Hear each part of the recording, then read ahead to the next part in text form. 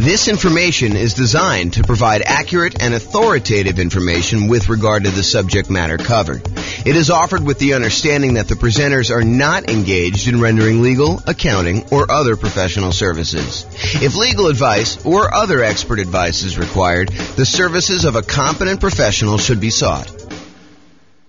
Welcome to the Huntington Beach Real Estate Investing and Real Estate Financial Planning Podcast. Learn all about investing in real estate in Huntington Beach, California, with a combination of real estate financial planning and modeling with numbers specific to Huntington Beach, plus syndicated, more generalized recordings of live and pre-recorded real estate investing classes. Not all of them specific to Huntington Beach. Be sure to stay tuned after the podcast for a message from our sponsors. Real estate partnerships. Again, I'm James Orr, and let's get started. So, we've been going through a series of classes. So, the primary strategies and primary classes we typically teach, to kind of answer your question, Bill, these are the ones we tend to focus on. So, buy and hold, nomad, and house hacking, those are sort of the primary strategies that I tend to teach classes on. Tonight is sort of another that is, sort of just outside of what we normally teach. We do some stuff on partnerships, but it's not the primary content that we typically do. So all the secondary strategies, the creative financing, we covered all that last week. That's like owner financing, subject to, rent to own, lease option, lease purchase, the ultimate strategy, agreement for deed, contract for deed, all those ones as well. And then we did another class on quick turning or flipping properties. We did another class on the BRRRR strategy, which is buy, rehab, rent, refinance, and then the last star, if you want to do it, is to repeat that process over and over again. Then wholesaling and wholetailing, we're going to cover that here in the next couple weeks. Options and option auction, we talked about that. We're going to have that coming up next couple weeks. Tax liens and tax deeds, again, we're going to cover those. And then tonight is partnerships and syndications, and we'll talk about the three roles in detail tonight, about the three roles that partners can play. And then the stuff that I'm not going to cover, real estate investment trusts, you can go talk to your stockbroker about buying a real estate investment trust or your financial planner. Or covering other strategies, probate, short sales, foreclosures, and pre-foreclosures. Those are sort of like topics that are covered in other strategies, so we're not going to have separate classes on those. So any questions on the real estate investing strategies and like what we're covering and what we've covered so far? Okay, awesome.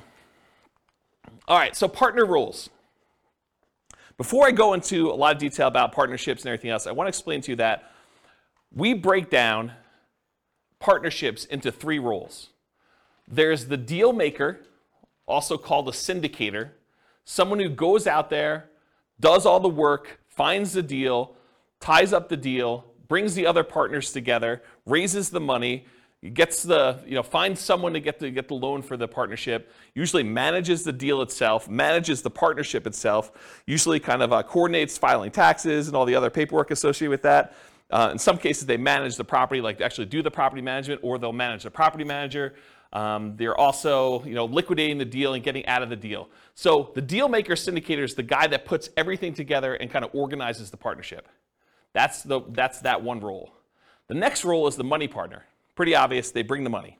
So if you need a down payment, plus reserves, plus closing costs, plus rehab costs or anything like that, the money partner is going to be the person that brings that money. And then the last role is the loan partner. They're usually the ones that are going out there and getting the financing. In bigger deals, they're signing on the things, they're showing their income and their assets, and they're qualifying for the loan. For some of the smaller deals, they may just be getting the loan itself and doing it on behalf of the LLC or something like that. So that's the loan partner. Those are the three roles. Any questions on the three roles? We're going to go through a lot of detail on them tonight, but it helps if you really understand what they are now. Any questions? Pretty simple, straightforward? Awesome. So variations by role. So how much money is required, how much risk there is, what the scalability is, what the credit requirements are, what the different skills are, what the style of investing is, how stable it is, what the profit speed is and the profit size, and whether or not you can reuse your retirement account in order to do these, they all vary by role. So it's not like you can say, partnerships are all this. It's like we're going to talk tonight and say, well, the deal maker syndicator has this specific set of risks, the money partner has these specific sets of risks, the loan partner has these, and we're going to go through in detail all the different ones so that you can see how different roles vary. Just about everything depends on which role you take in the partnership. They're different for the deal maker than they are for the money partner. They're different for the loan partner. All right, so especially with partnerships. And this is true of a lot of other classes we've taught, but I think partnerships is even more true. And that is that I've tried to sort of give you an overview, but because we can do these so many different ways, you can't assume that everything I tell you is 100% correct in all cases. Because you can come up to me and say, but James, what about this really weird thing where if I structure it this way, then they don't have this risk, or they don't have this money requirement, or they don't need to do this, or it's much more scalable if you do this. Yes, that's true. I can't cover everything, and I can't tell you that I'm covering every possible color or version of things that you're doing. So just realize that they're all varied like that. So you can find a way to do a deal or structure a deal or make choices that are not in line with what I'm talking about tonight, but just realize that I'm acknowledging that up front, okay? And just because you don't think there's a chance that X can happen doesn't mean that it won't happen. So you may hear me talk about stuff tonight and be like, why is he even saying that? What's the chance of that happening? Well, it can happen. That's why I'm talking about it, right? So just realize that, not because, just because you haven't seen it, there's someone who comes to class who will tell you, real estate values, they always go up. I'm like, nope, that's not true. So you get the idea that there are these things that just because you haven't seen it happen doesn't mean that it won't happen to you in the future and that it can happen. Do your own research. This is intended to be a starting point for discussion. Please do not take everything I say as James said this, so that must be true. Go do this as a starting point to research and say, he said something about that. Maybe I should look into it or talk to my attorney or whatever you're going to do about that. Any questions on exceptions? Cool. All right, so real estate partnership variations. Real estate partnership variations. So these can be formally structured in a number of ways. I'll talk about, I have 3 active partnerships still going on. In all 3 of them, I am the money partner. I'm the money partner in all 3 of them that remain. One of them is for a 100-unit apartment complex. I'm a minority money partner in that one. Another one is for a single-family home. I'm a money partner in that one. And another one is for a small group of single-family homes. And I'm a money partner in that one. I've done partnerships before in various capacities. Some cases I was the deal maker syndicator. In some cases I was, I don't know if I've been loan partner in a long time, if I have. It's been a while since I did loan partners. I've been using loan spots for my own stuff. So if I did do loan stuff, it was early on. But primarily my role has been money partner. So just to kind of talk about these. So in one of the deals, it's a very simple structure. It's an LLC. There's 2 owners, and it's really simple. In another one, there's an LLC, and there's several owners, and there's the syndicator who's doing the overwhelming majority stuff, and the syndicator also happens to be the loan partner in that one. And then the 100 units, I think it's an LLC. It's been so long. I think it's an LLC, and there's a lot of investors in it. And I think there's a loan signer for that one, although I'm not the deal syndicator and I have less insight as to exactly what's going on in that particular one. So to give you an idea of how you could structure these, and there's lots of different ways to structure them. I mean, you could structure these as general partnerships where you and someone else get together and you just agree to buy a whole bunch of properties. Or you could do it deal by deal. You could do it house by house. You could structure these any number of ways. And depending on what strategy you're doing, you might want to structure them different ways. So just realize there's a lot of variation there. You could do these real estate partnerships with almost any of the real estate strategies we've talked about. So you could do partnerships to do buy and hold. You could do partnerships to do house hacking. You could do partnerships to do some type of nomad. I mean, that's what nomad by proxy is largely, right? You could do these strategies with fix and flips. You could do these strategies with creative financing. So there's a lot of different strategies you can use to do these with. You don't have to do any one particular one. What else on here? Buy and hold tends to be the most common probably for real estate investing strategies. And it can be any one or more of the 3 roles, and sometimes the deal does not require a role. For example, last week we talked about creative financing and buying properties subject to. And in those cases, do you need a loan partner? Who's really acting as the sort of de facto loan partner? The seller. Yeah, the seller, because you're actually taking over existing financing. So you don't need to bring in a separate partner. They sort of are acting indirectly as the loan partner in that particular deal. So sometimes roles don't exist in those. You could do this in local markets or remotely. So if you're having a hard time finding deals that are worth buying, you don't have to do your deals here locally. You could do partnerships in other markets. There's someone who I know is doing a pretty large syndication, and part of their pitch for how they're going out there and raising money is they're doing geographic diversification. They're going to buy a couple of commercial apartment buildings and some commercial office buildings, and I think they're even doing like a hotel, and they're kind of doing this geographically diversified, so it's not all in one city. They plan on having some, I think they're buying like 10 properties or something, 10 big properties, and they're doing this geographically diversified. So you don't have to do this in your local market, and sometimes you may want to structure these such that you have diversification. That could be one of your angles to do these in.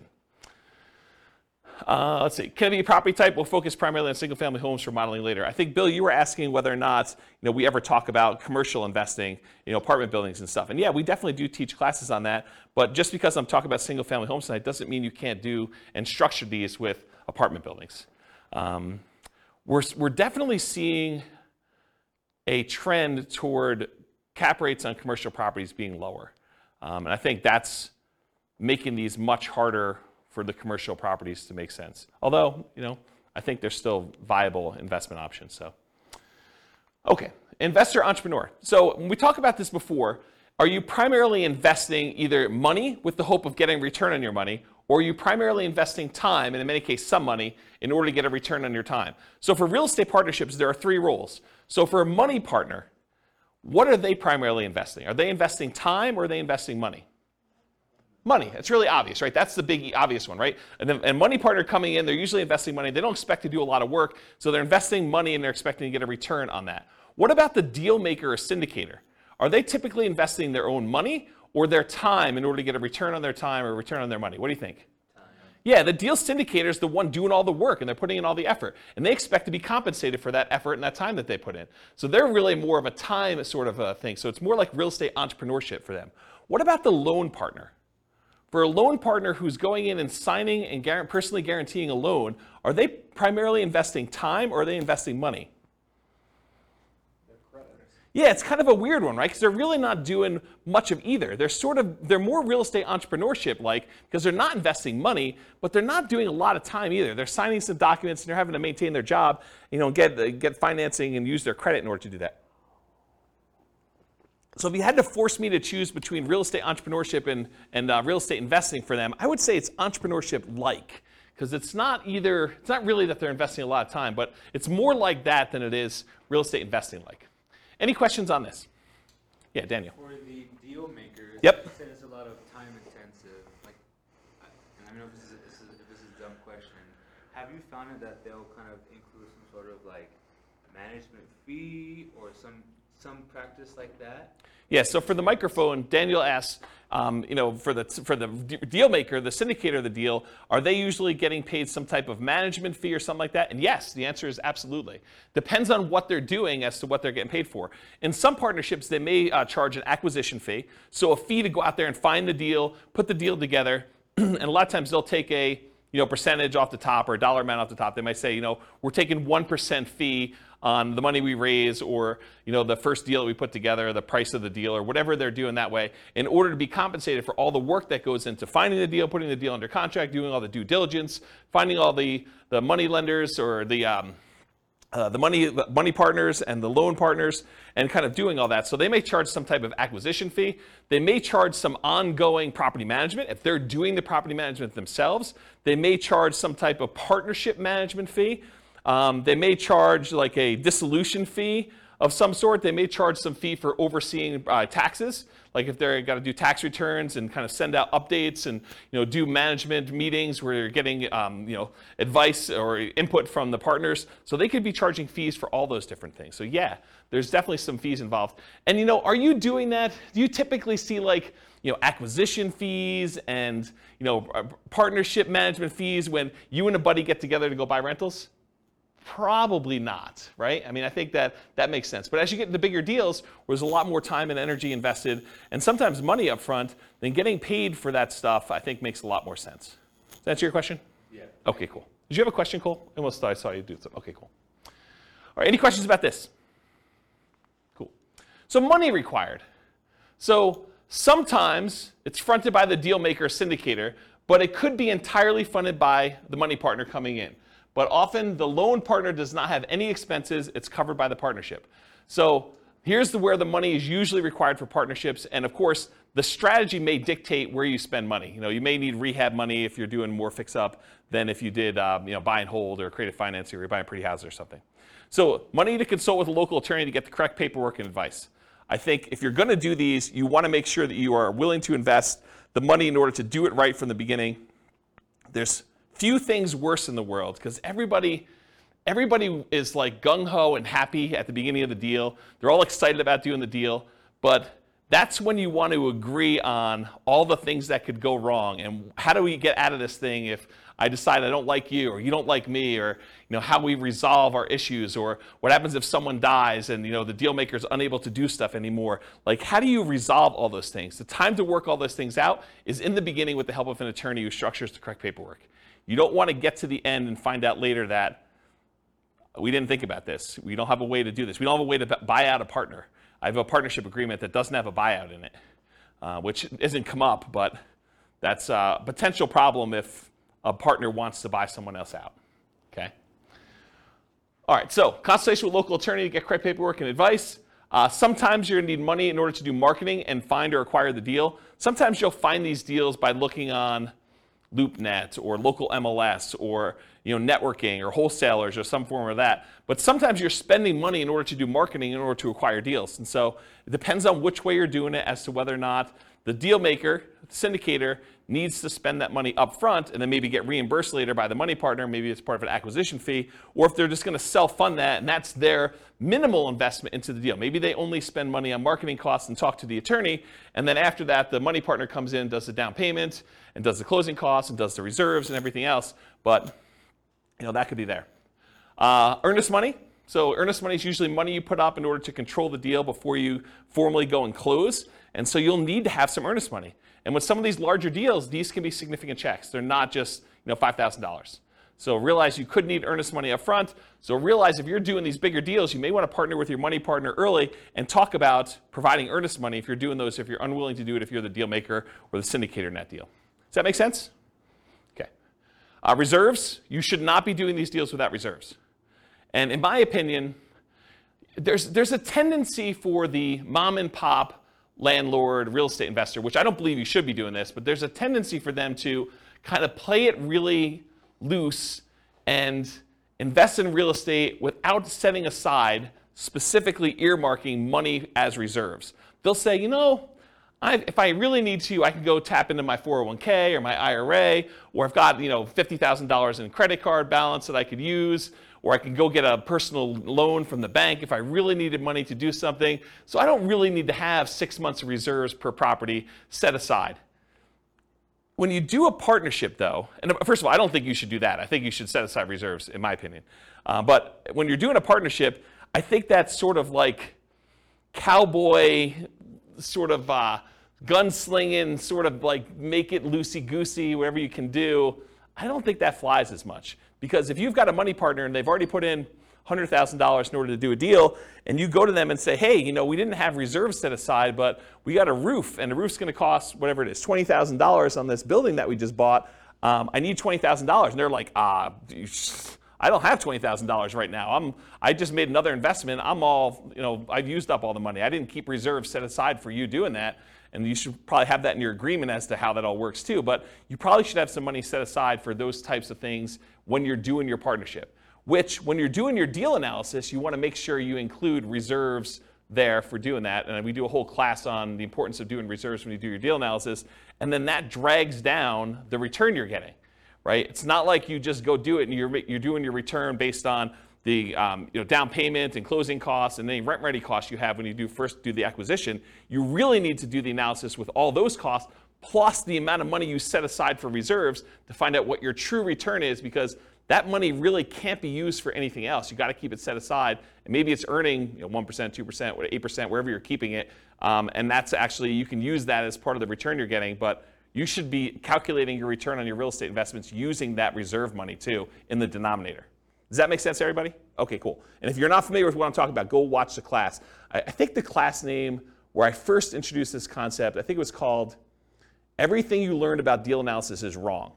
Because I think everybody else, when they do their spreadsheet, does not include reserves.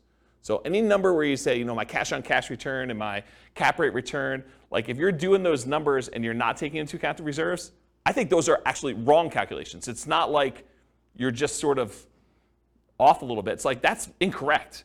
And so go watch that class where we talk about that, and I have some frameworks for doing reserves, whether you're doing, 6 months of reserves or 12 months of reserves, and what the differences are and how I kind of look at those. So you definitely need reserves as part of the money required when you're doing these partnerships. Usually down payment, but there can be exceptions. There can be exceptions where you're doing, partnership deals where it's no money down.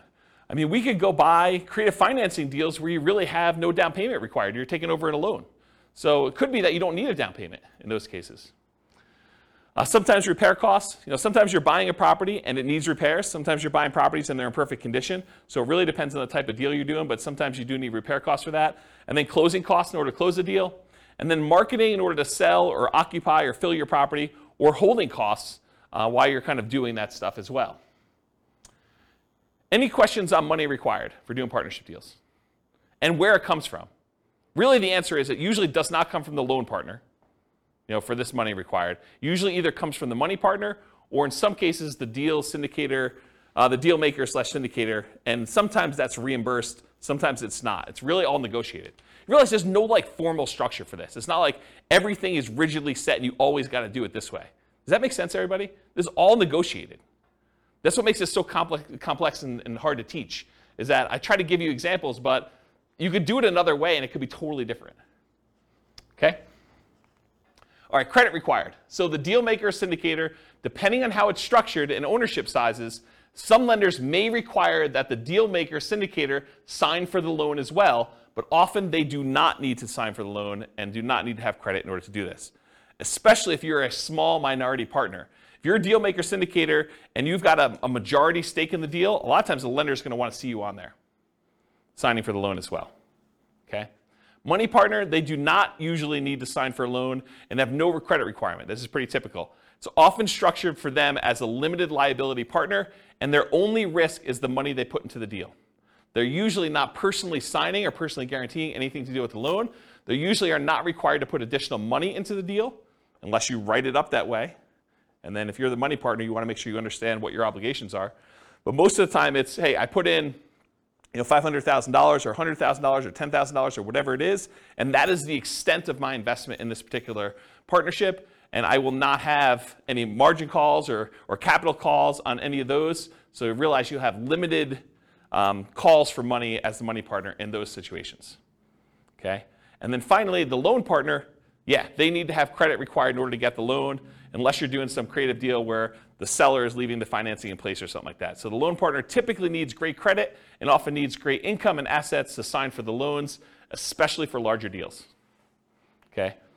And in some deals, credit is not required at all. See the strategy classes for detailed info, but a couple examples might be partnership flips, where you're using the seller's financing in order to keep on the property while you're doing the flip, or some creative financing stuff as examples.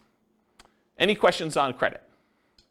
Yeah, Daniel. For the loan partner, in your experience, have you found the loan partner to either be like in a high-paying job, doctor, lawyer, etc., or are they typically just a very well-established, very experienced investor?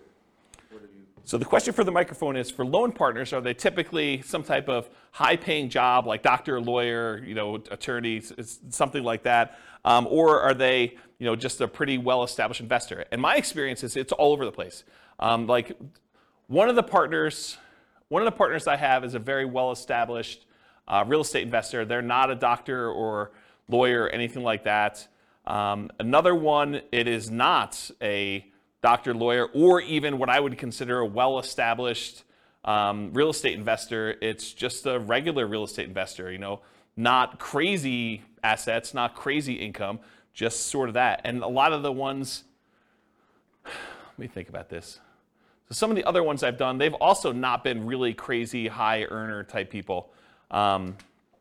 Sometimes it's, like somebody just buying a single family home. They're able to get the loan on it. And we'll talk about the examples toward the end of class where we do Norm and Norma kind of variations on this. But they're just regular people and they can qualify for the loan to buy a single family home, and they just don't have the down payments, or they don't have the expertise or time to do something, and they bring in a money partner for down payment and they just sign for the loan.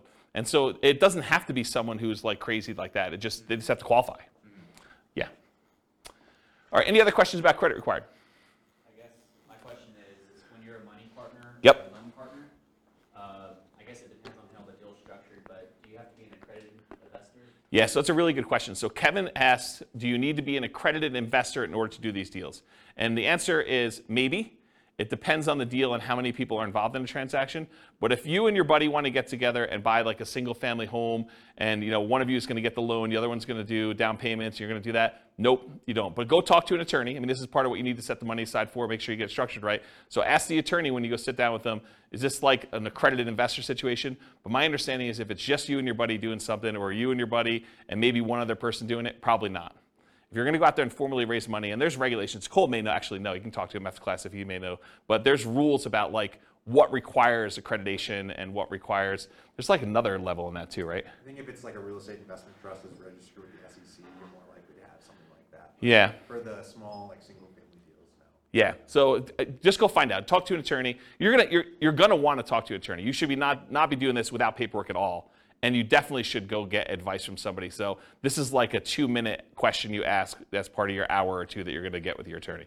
So just go ahead and ask that and make sure you're doing it right, rather than me give you bad advice. And my understanding is these laws are becoming much more friendly for doing these types of deals too. I'm just seeing regulations coming across saying that they're going to reduce the requirements in some form. So, I mean, all this stuff changes. So, yeah, don't rely on what you're hearing here. Go talk to an attorney. It's the best answer. Any other questions? Cool. So skills required. And the skills required for the deal maker syndicator are significantly more involved than the skills required for the money lender or the loan partner. So the whole left-hand side of this slide is all the deal maker skills, and then the right-hand side, there's like a couple lines for that, okay? So I'm gonna cover the money partner and loan partner first because they're easy, okay? Money partner, you gotta have the money or access to the money in form of assets or credit. Loan partner, you got to have the ability to get the loan. You need to have credit, income, and in some cases, assets. Pretty easy. That's it for those. Any questions on those before I go into all the deal maker syndicator stuff? Okay. So deal maker syndicator, you got to find the deals. I mean, that's your job, right? You're out there finding amazing deals in order to bring in partners that want to invest with you. So you got to go find deals, and in some cases, that's going to require marketing skills. If you're not just going to the MLS and trying to do a deal that way, and you could sort of like see between the lines of like deals that are in plain sight, but you know what to do with them in order to make them really, really profitable. A really basic example of this would be, buying a property that you're going to convert as a short-term rental. Someone may have a property that's listed for sale, but the income could be amazing if you do a short-term rental on it, and it could be worthwhile if you raising money with a money partner or a loan partner in order to go do those types of deals. But you need the expertise to be able to go see those in plain sight when they're just lying in the MLS and no one else is looking for them, or like be able to kind of put those together and have the expertise to run those, okay? As one example. James, Yeah, question. Question about the money partner. Yeah. So, like maybe in your case scenario, do they essentially just need proof of funds type of thing, or are they looking into your finances more than just that, like to qualify, the loan partner qualify? Yeah, so Nathan asked, Like how involved is their search into your... yeah, so Nathan asked whether or not the money partner is going to need to like have someone come in and look at all their financing and confirm that they have the money and where it's coming from and source it and everything. And it depends. But if you and a buddy are buying a single family home together or a duplex, triplex, fourplex, maybe even a small apartment building, and it's a pretty simple one, you telling them that I've got $200,000 to invest is going to be fine. They're not going to need to go do that. When you get the loan, they may or may not ask you, the lender may or may not ask you where those funds came from, just to kind of know. So make sure you go talk to whoever's doing the loan or talk to the money partner, make sure you structure all that correctly. But in most cases, I don't even think that's come up for me.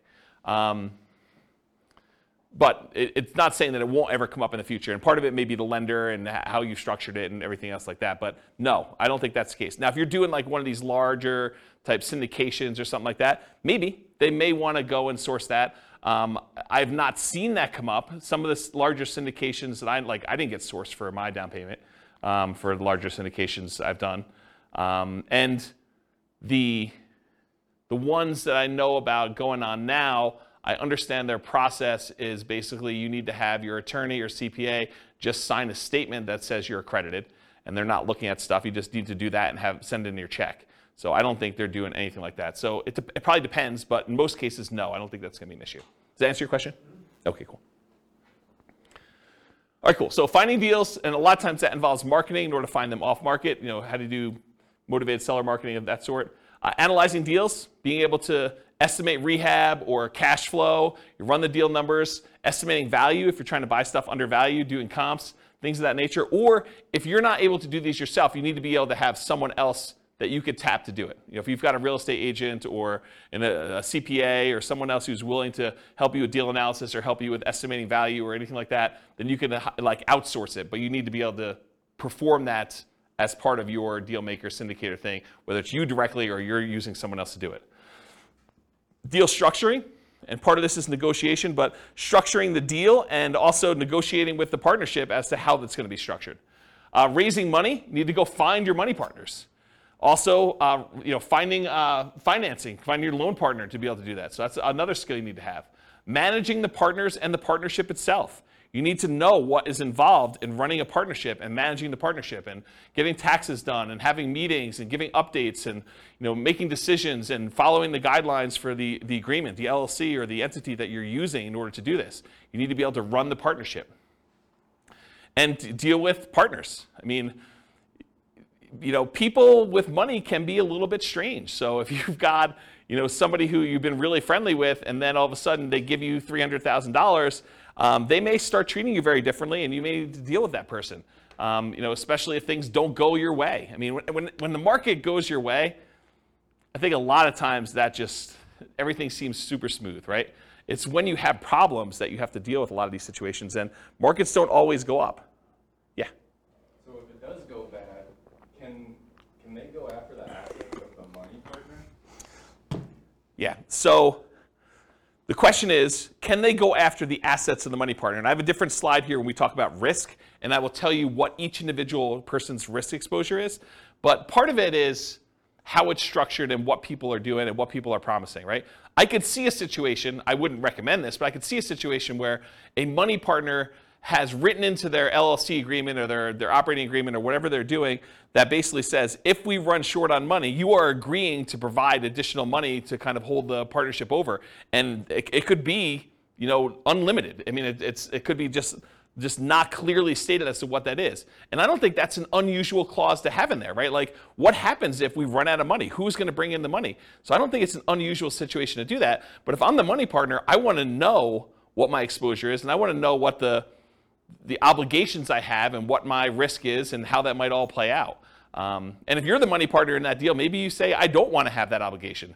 Maybe that's on the deal maker syndicator, and that's part of the, if a deal maker syndicator has good financial strength, that could be a benefit that they offer. Say, look, you're bringing in the money, you're bringing in $100,000 or $250,000 or $1 million or whatever it is, but that's your only money that you're going to bring in. If we ever need money, I will personally provide that, and it says so in the operating agreement. But we'll talk about risk here in a little bit. Okay? Answer your question? Okay, cool.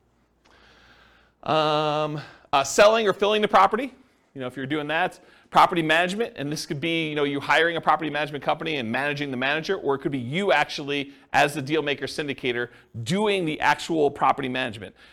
Taking calls from tenants, screening tenants, putting tenants in properties, filling out leases, doing renewals, dealing with, requests for maintenance on properties. Like all that stuff could be you as a deal maker syndicator, and part of your negotiation of what you're charging and what you're getting paid is part of like what you're doing, what you're providing. Rehab of the property, so you might be doing some work yourself, you may be managing subcontractors, or you might be managing a general contractor, depending on what you're doing, and even if there is rehab on the types of deals you're doing. And then maybe sales skills. You got to sell the seller if you're out there doing deals with individual sellers directly, you're not going through brokers. You got to be able to sell the buyer if you're selling properties. That's a sales skill. Or if you got to sell the partners on why they should do this partnership deal with you. So it's a sales skill. It's not just, I love real estate, I like looking at properties on the weekend. It's, it's salesmanship and probably some technical skills as well. Any questions on skills? You can see the deal maker is responsible for a lot of stuff.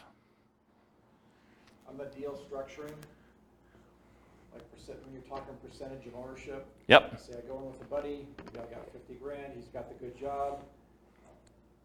We both find the deal together. I don't know. I mean, I know it's negotiated, so it can be whatever you want, but Yeah. like what's reasonable or, I know it's very broad, so you can't, it's hard to answer, but I feel like you need some parameters because it's like, I don't know. Yeah. So Bill's question is, what's a reasonable percentage that a deal maker syndicator should get? What's a reasonable percentage the money partner should get? What's a reasonable percentage that the loan partner should get? And it's all negotiable, as you said. The challenge is everybody has their own perspective, and everyone thinks that their role is the most important role, right? And I should probably do these classes again. But when we've taught partnership classes in the past, we had a much different format for, this is just sort of a partnerships as a strategy class. And we had classes on partnerships and how to do them and like what the rules are. And there's a lot more, there was different detail. It wasn't more detail, it was different detail. And then we used to do a second class. And the reason why I'm telling you a story about this, we basically teach a class on how to do partnerships. And then the next week we'd come to class and we played the partnership game. And the partnership game was everyone got game pieces that said kind of like what their negotiating range was for the different roles. And then we'd have like 30 people in a class, and 10 people would be told that they're money partners, and they'd have a green name tag.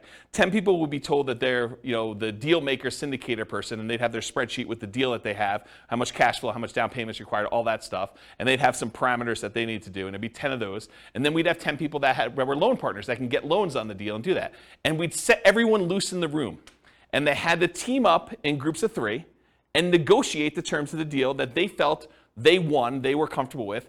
And you'd see, and then at the end of class, once we did everything and most people came together and structured a deal, worked it out, we would list out on the board what the ranges of what everyone negotiated. So we'd say, money partners got between X and Y, and that seemed reasonable, and some people were happy. Some people were like, oh my gosh, they were able to negotiate that. And then we'd have the loan partner version of that, and we'd have the deal syndicator. And the answer to your question is, it was all over the frickin' place. It wasn't like deal maker gets 10%, or deal maker gets 50%, or loan partner always gets X. And sometimes in real world, people take on multiple roles. Like one of the partnerships I'm in, the deal maker syndicator is also the loan partner. They are personally signing, guaranteeing the loans. And so they got a bigger piece, right? And sometimes when you structure these things, there are minimums. So they'll say, look, the money partners get the first 8% or 10% return on this. Then after that, the syndicator or whatever else as the other roles are, they get caught up to 8%. Then after that, we split it until 16%. And then anything over 16%, the syndicator gets 75% of that, and the money partner gets 25%.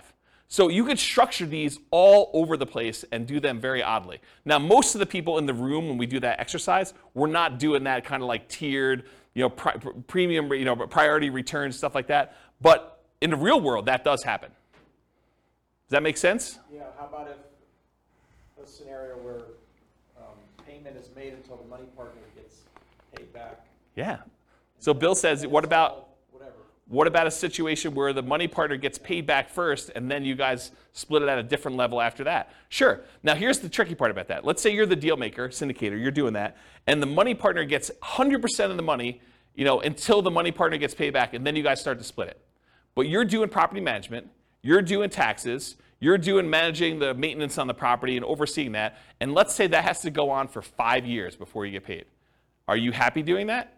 No. Probably not. And that's the tricky part, is like you really need to think through like, what am I doing? What work is involved? What hours are involved? What's the labor cost that's involved before I even get a penny from this? And maybe you get like 75% and then the money partner gets 25% after that. And maybe you're willing to do that. I don't know. It's like really a negotiation as to what you're doing and what's involved. Does that make sense? It's very gray. It is very gray. And this is like the warning I gave you at the beginning. There's so many different ways to structure these things. Yeah, it seems like the deal maker's doing a lot. Obviously, you need all 3 to make it happen. So yes.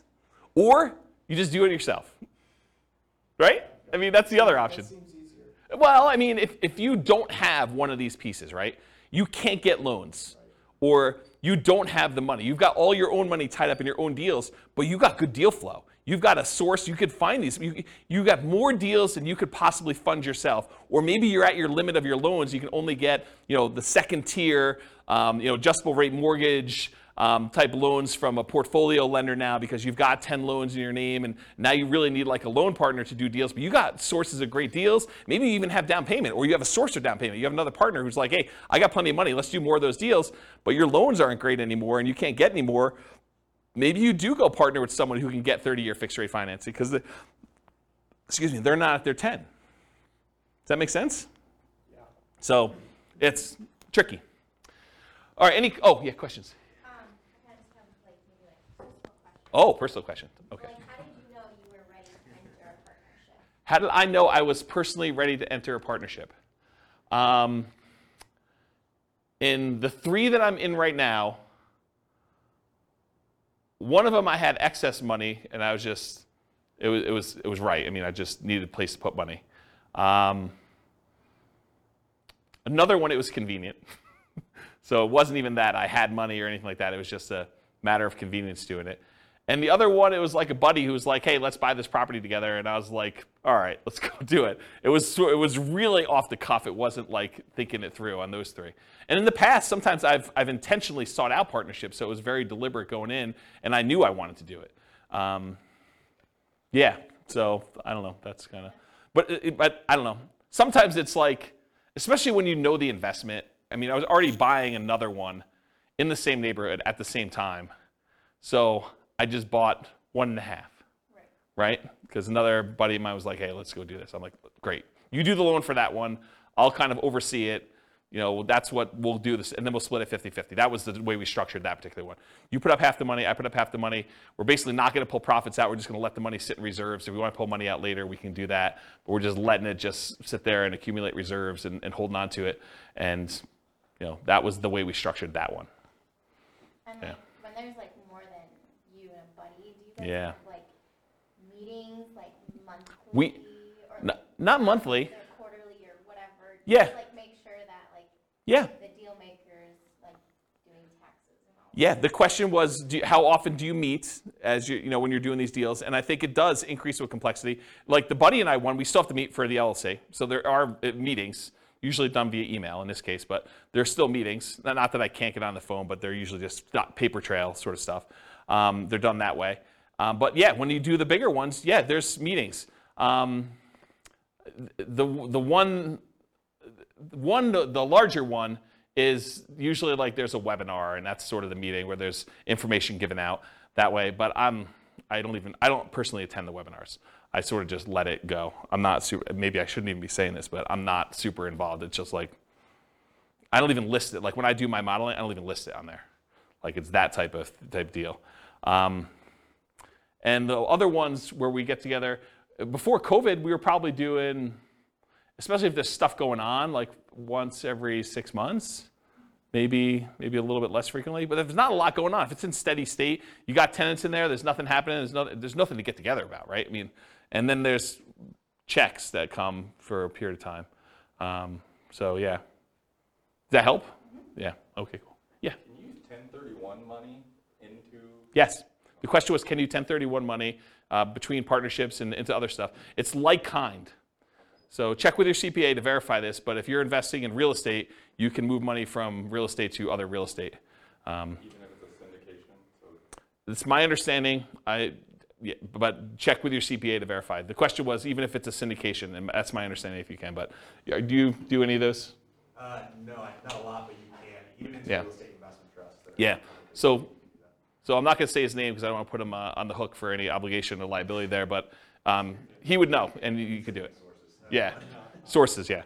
Does that count for e-REITs, like electronic REITs that aren't publicly traded, they're just a fund, I wouldn't know about e-REITs.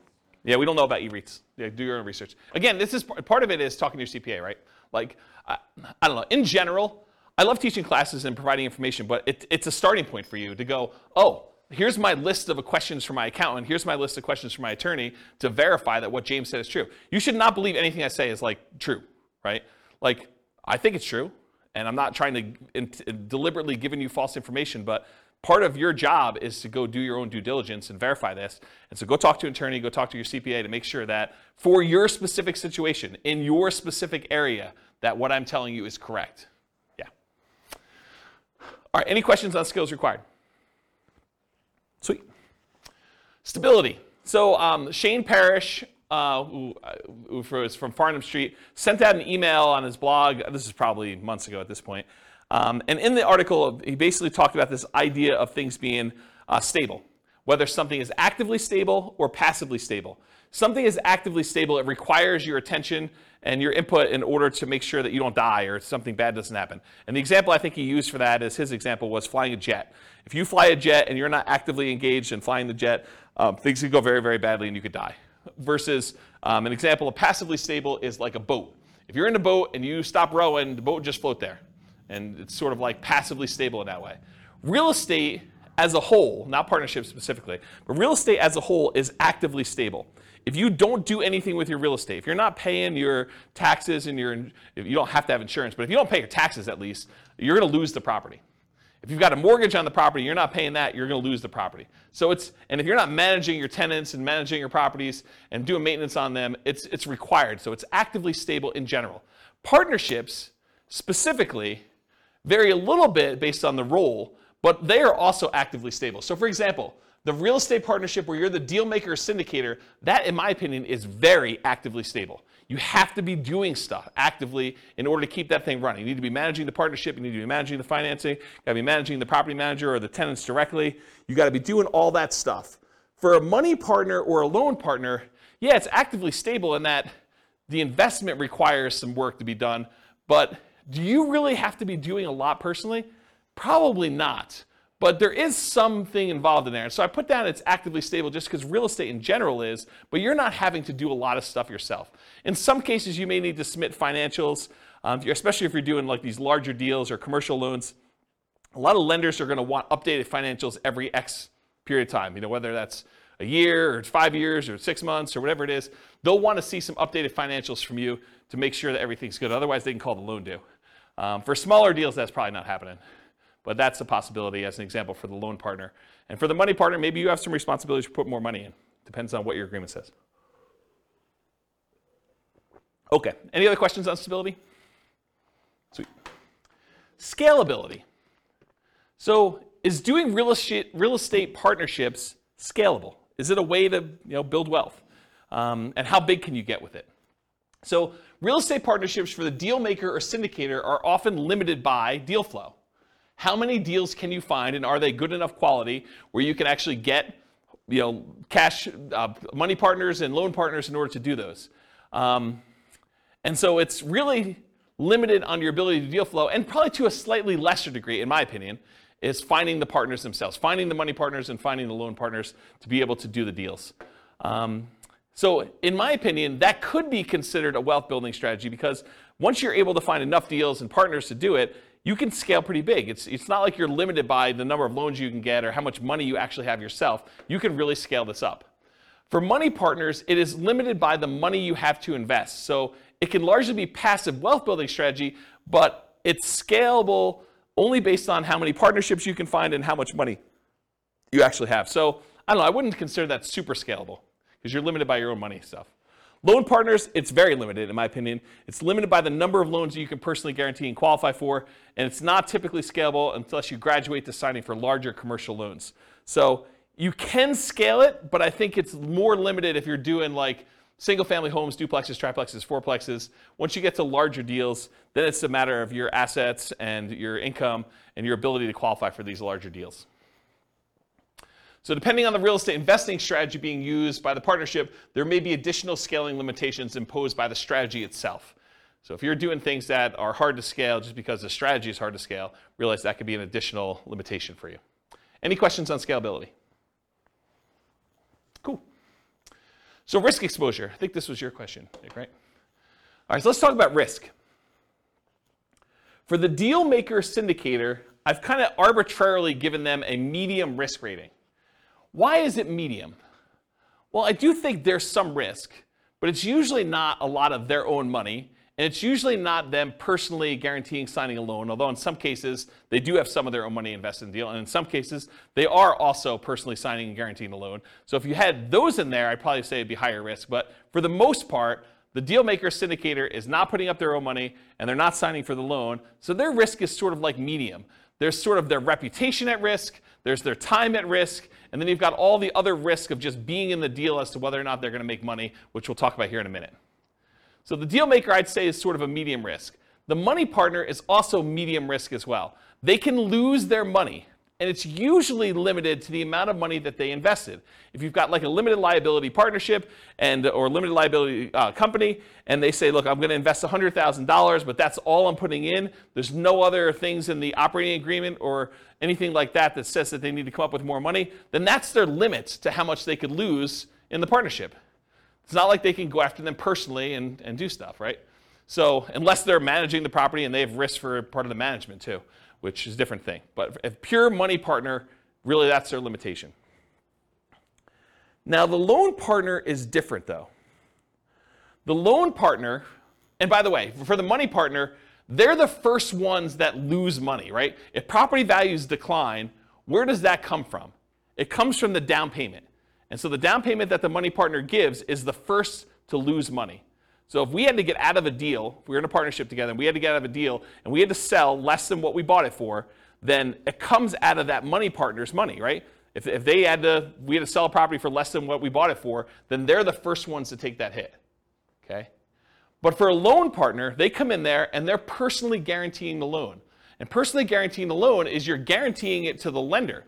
So really, you're only having to make a guarantee if the lender loses money, right? So if the lender comes in and property values go to zero, which isn't likely to happen, but if it goes to zero and the lender's like, look, I loaned you $1 million and I didn't get any of my money back, so now I'm personally coming after you to make me whole for the $1 million, the loan partner, because they personally signed and personally guaranteed that loan, could be obligated for that $1 million.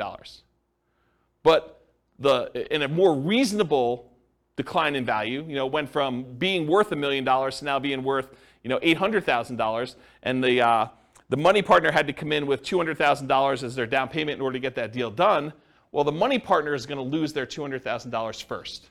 So the property values have to drop by 20% in this case in order to have the loan partner have any risk in the deal where they're going to lose some money. Does that make sense? Okay. So a loan partner I would also consider to be medium risk. So everyone has medium risk, but it's for different reasons. And I talked about the loan partner is typically protected by a healthy size cushion of down payment. So typically the money partner is the first in line with that risk. We talked about that. And the loan partner is technically unlimited risk, although theoretically it's more likely to be the amount of the loan that is their risk. It could be for more. If the property that you own is now worth negative money, it's going to cost $500,000 for the lender to actually clean up an environmental waste issue on the property, and they go after you for the whole loan balance plus the $500K in order to do the cleanup. It's more than the loan amount, right? Technically. So it could be something that's worth more than the loan amount. Although I think these are like really unusual examples, right? This is exceptional. All right, so the general risks of partnerships, not specific to any role. Possible marketing money, having spent money on marketing and not finding a deal, marketing to buy, marketing to occupy the property, marketing to sell. Possible rehab risks, so finding out something about the property while you go in there. You already bought it, you're doing rehab on the property, and things come up that you didn't expect. Possible interest rate risk. You buy the property, you're under contract on the property, there's an interest rate risk, or you're going to sell the property, you have a tenant buyer in there, and while you're holding the property, interest rates go up, and now your tenant buyer can't qualify, so you have the interest rate risk while that's happening. Possible price decline during ownership, I think that's self-explanatory. Possible rent decline during ownership, I think that's also self-explanatory. Then you've got all your typical tenant and property management risk. Being accused of violating fair housing or something like that. I think those are all the normal risks you have with just buy and hold strategies in general. That's an additional risk you have with the partnership. And possible partnership risk, and especially based on how the partnership is structured. If you do some type of general partnership where both you and your buddy are general partners in the deal, and he does something stupid, you could be dragged into that. So realize how you structure these matter. You should go talk to an attorney and do that. But there's some partnership risk based on how partnerships are structured. And there may be additional risk depending on the real estate investing strategy being used. So if you're interested in a certain strategy, go watch that whole class, and we talk about the risks specific to that strategy, and you can go learn about those. Any questions on risks? Risks. There's my lisp coming out. If the money partner signs on the loan, I mean, do you need the loan partner? If the money partner signs on a loan? Yeah. So if the money partner signs on a loan, they are the loan partner too. Right. So they're fulfilling both rules. Well, I guess I thought you said that sometimes the money partner also signed on the loan. Well, I guess you did. So we have two parties. So money partner doesn't usually sign for the loan. That's the unusual one. Usually who does have to additionally sign for the loan is the deal maker syndicator. Okay. Although if you own a large percentage of the deal, a lot of lenders will require you to sign too, just because you own a larger percentage. So it depends on lots of stuff, but I've seen that happen before. Yep. Any questions? Cool. So profit speed. How quickly do you make money, and what size of money do you make at one interval? The size is typically negotiated in the partnership agreement. So it really depends on like what your role is and what you negotiated. And it can vary depending on the real estate investing strategy of the partnership and how the partnership is structured. So it's really hard for me to answer this one, but I will try. Deal makers and syndicators, they can make money up front. I think Daniel had asked whether or not you can get paid for this. Yeah, you can make money up front as acquisition compensation. So putting together the deal, doing all the work, getting the deal going, getting it set up, having it go through to closing. Sometimes you can collect a fee for doing that. But you can also, as a deal maker, make money ongoing. A share of the profits, fees for work done, running the investment, doing management, doing all that other stuff. So you can get paid for doing that work. And then a lot of times deal makers, syndicators make the money at sale as being one of the owners. For money partners, it's typically not upfront. It's weird for you to go give $1 million to invest in a deal and immediately get compensated part of that back. It's unusual to have it structured that way. It could be, but it's really unusual. Typically, you get a profit of ongoing, like revenue coming in, cash flow, whatever it is, and at the sale as part of your equity. And then loan partners can be paid up front. They can be paid ongoing and or at sale. So one of the things we've done when we did the negotiation class is we would have loan partners that say, look, instead of getting paid 25% of the deal or $100 a month for as long as you have the loan, or $200 a month, or whatever it is, the loan partner says, look, for $3,000, one-time fee, I will sign on the loan for you, and you could have it out there for 3 years. So they just say, hey, look, I just want a one-time upfront fee of $3,000. So you just collect an extra $3,000 from the money partner, and then you and the money partner get to split everything else. So that's how you could structure that as one possible strategy. Okay? So that's an example of being paid up front. Or ongoing. Loan partner can get 10% of the whole deal, 50% of the whole deal if it came down to it. Whatever you guys negotiate. It could be part of cash flow. They could get a 20% of cash flow and no equity. You could structure these all different ways. Or they can be paid at sale. They have ownership, they have 20% ownership in the whole deal, and then get paid at sale. Maybe they're not getting any of the cash flow. Maybe the reason that the money partner wants to be involved is they want cash flow on their money, but the loan partner's like, hey, look, if I can get paid money when we sell this thing, I'm okay with that. So I want 20% of the equity, but 0% of the cash flow. Because some money partners, they're using their money because they want money to live on, essentially. Okay? Any questions on profit speed, profit size? Okay. Finding deals. The deal maker syndicator is typically the source of the deal for the money partner and the loan partner. So the money partner is not usually the one out there finding deals. The loan partner is not usually the one out there finding deals. It's usually the deal maker syndicator. And where do they find deals?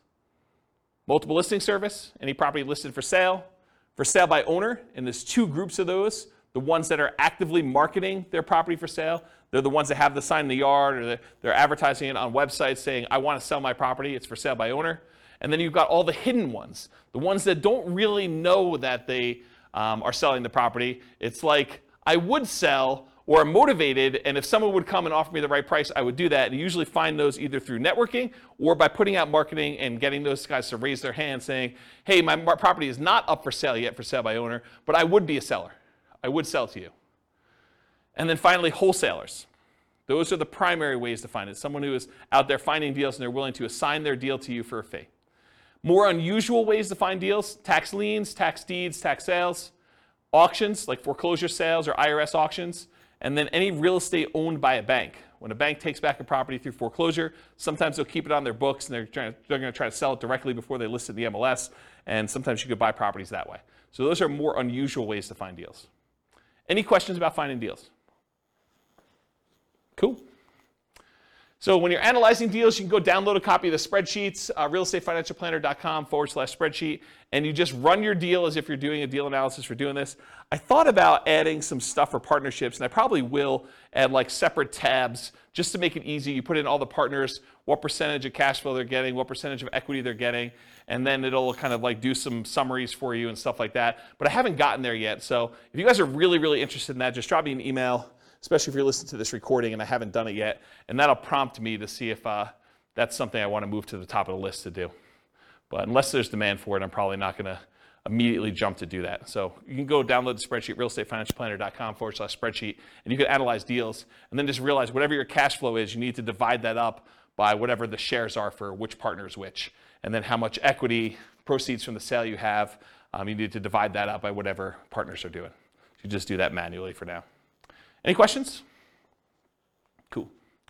So what kind of market conditions doing partnerships work in typically? It's markets where you can find desirable deals for partners, typically markets with good cash flow, typically markets with strong appreciation and rent appreciation. The challenging markets to do this in are markets with significant negative cash flow with reasonable down payments, and markets with no or negative appreciation and rent appreciation. So you don't have to do it in your market. If you think your market's not going to be growing, you can do this in other markets. That's one of the benefits. Or you could change your strategy to take advantage of forcing cash flow in markets where they typically don't have good cash flow. For example, short-term rentals. Any questions on market conditions? Cool. Accessibility, availability. So deal makers, syndicators. In many markets, there are plentiful deals you can select from the MLS. So in some markets, it's as easy as just picking the best deals of the bunch from the MLS. It's not a matter of are there deals, it's sifting and sorting through the deals that there are and finding the one that makes the most sense and picking that out. In other markets, you're sifting and sorting for the top deals, which I just talked about. In other markets, it might be challenging to find positive cash flowing properties except with significant down payments. So it might be hard in your marketplace to do this. Interest rates may be a significant factor where properties will cash flow or not. And then make sure that the property you're going to do the deal with works for the type of strategy that you're trying to implement. As one example, don't go try to do a short-term rental in a neighborhood that has an HOA that prohibits short-term rentals. So verify that you're able to do the type of deal that you want to do. And then money and loan partners, you need to find the deal makers, syndicators with the deals that meet your investing criteria. So for them, you're not trying to find the deal as much as you're trying to find the deal maker syndicator who has the deal that makes sense for you. Does that make sense? Any questions? Cool. Using retirement accounts. So can you use your retirement account to do partnerships? For the deal maker and syndicator, you may be able to take your ownership interest in the name of your retirement account. Usually a self-directed retirement account, but is likely to limit what you can do on the deal because you can't self-deal or self-serve or something like that. There are limitations on what you could physically do when your self-directed IRA or self-directed 401k is the one that owns the property. For a money partner, yep, you could usually invest in these with your self-directed retirement accounts because you're not usually one doing any of the work. And then for a loan partner, maybe, but it's depending on how it's structured. So you want to go talk to your advisor to make sure you get good advice on that. But depending on how it's structured, you probably can, but there's probably some weird exceptions to that one. Any questions on whether or not you can use your retirement account to do partnerships? Cool. All right, so now we're going to go into more of the quantitative analysis. So you'll notice the structure of this class and the previous classes and all the different strategies. I sort of do a more qualitative analysis of like how the deals work, what the risks are, what the scalability is, what money is required, what skills are required, all those different things. And now I'm going to switch over and I'm going to do numbers. And I don't think a lot of folks do number-based analysis for different strategies, especially comparing one strategy to another where you compare numbers. And so that's what we're going to take for the rest of the time. We got like 45 minutes left or so. And I'm going to dig into different strategies, how long they take for you to achieve financial independence. And then we're going to look at how partnerships perform for you achieving financial independence. But I will tell you, as we've discussed in detail tonight, it is really hard to formulate like what a reasonable setup for these things are, right? Like there's so many variations and so many different things you could do that it's going to be really tricky to do this. And you probably want to go do additional modeling depending on what you're specifically doing. I'll do some really kind of like plain vanilla-ish ones, but there's so many different variations on this. It's going to be really, really hard to just pick one and do it. All right, so for deal makers, syndicators, partnership requires work and effort like a job. So when we do modeling for it, it often shows up as income when we model it. So because they're not actually buying a property and it's not like showing up as a property, it looks a lot like, hey, look, they're just getting an extra, $200 a month, and that's increasing over time because that's what their ownership share gives them. And at the end, they're going to get a pop from that, right? So it sort of shows up like income when they do that. It's similar to how we model house hacking in a lot of ways, right? The house hacker gets an extra $500 or $600 or $700 a month per tenant that they've got in the property, and that shows up like it's a separate job or small business. So it just looks like income when we do the modeling. So it's very similar in that way. For money partners, it's typically passive, and it often shows up as a % return on the money invested. It could also show up as like that $200 or $400 a month or whatever it is, and then a big pop at the end if you go and sell the property, or an increase in the amount of cash flow you're getting when the loan gets paid off and you're in sort of steady state after that. But a lot of times you could also look at it as, hey, look, the money partner's coming in, they're investing money in the deal, they're getting whatever it is, 10% return on their money, and that's what the partnership is paying out. You could structure it that way too. So depending on how it's structured, it might be smaller monthly, quarterly, yearly return with a big bump when it sells. And that sort of makes sense, right? How you guys understand this? Am I confusing anybody? Okay. For loan partners, it can be structured with a large number of ways. Could be one-time upfront fee, which we talked about before. It could be a percentage of the deal, cash flow and or equity. It could be yearly fees, etc. So it could be, as long as you have the loan out, we're going to pay you $1,500 a year to be using your name for the loan. You signing and guaranteeing a loan. So how well do partnerships perform toward achieving financial independence? We're going to look at each partnership role, and we can repeat all the other real estate strategy classes looking at how each would perform. Any questions on this slide before I get into analysis? Sweet.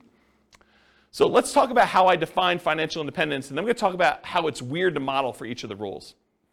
So financial independence, as I define it, and we're going to do this mathematically, is when your investments provide your minimum target monthly income in retirement. Some might call this lean FIRE, financial independence, retire early. Some might just call it regular financial independence, retire early, FIRE, okay? It consists of, mathematically, this is how we calculate it, 3 things. Number 1, passive income from Social Security, pensions, or annuities.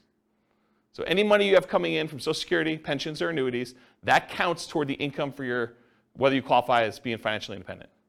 Number 2, any net cash flow after all expenses. So you get the rents coming in, you get any other income from the property coming in, you have your taxes, your insurance, your maintenance, your vacancy, your property management, your mortgage payment, principal and interest on there. Expect all those is that's there. Whatever's left over is your net positive cash flow.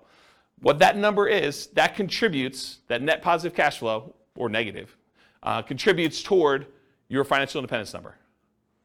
And then number 3, whatever your yearly safe withdrawal rate is on any invested assets, not including your real estate equity.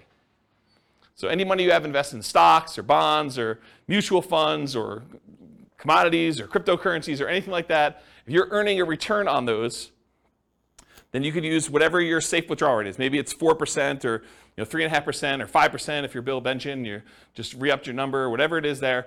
And whatever number you're using for that number times the amount you have invested in these other asset classes like stocks or bonds or stuff like that, that also contributes toward your financial independence number. So the 3 things are passive income, Social Security, pensions or annuities, plus your net positive cash flow from rentals, or net cash flow from rentals could be negative, and your yearly safe withdrawal rate times the invested assets you have that are other than that. Does not count for your equity in your property.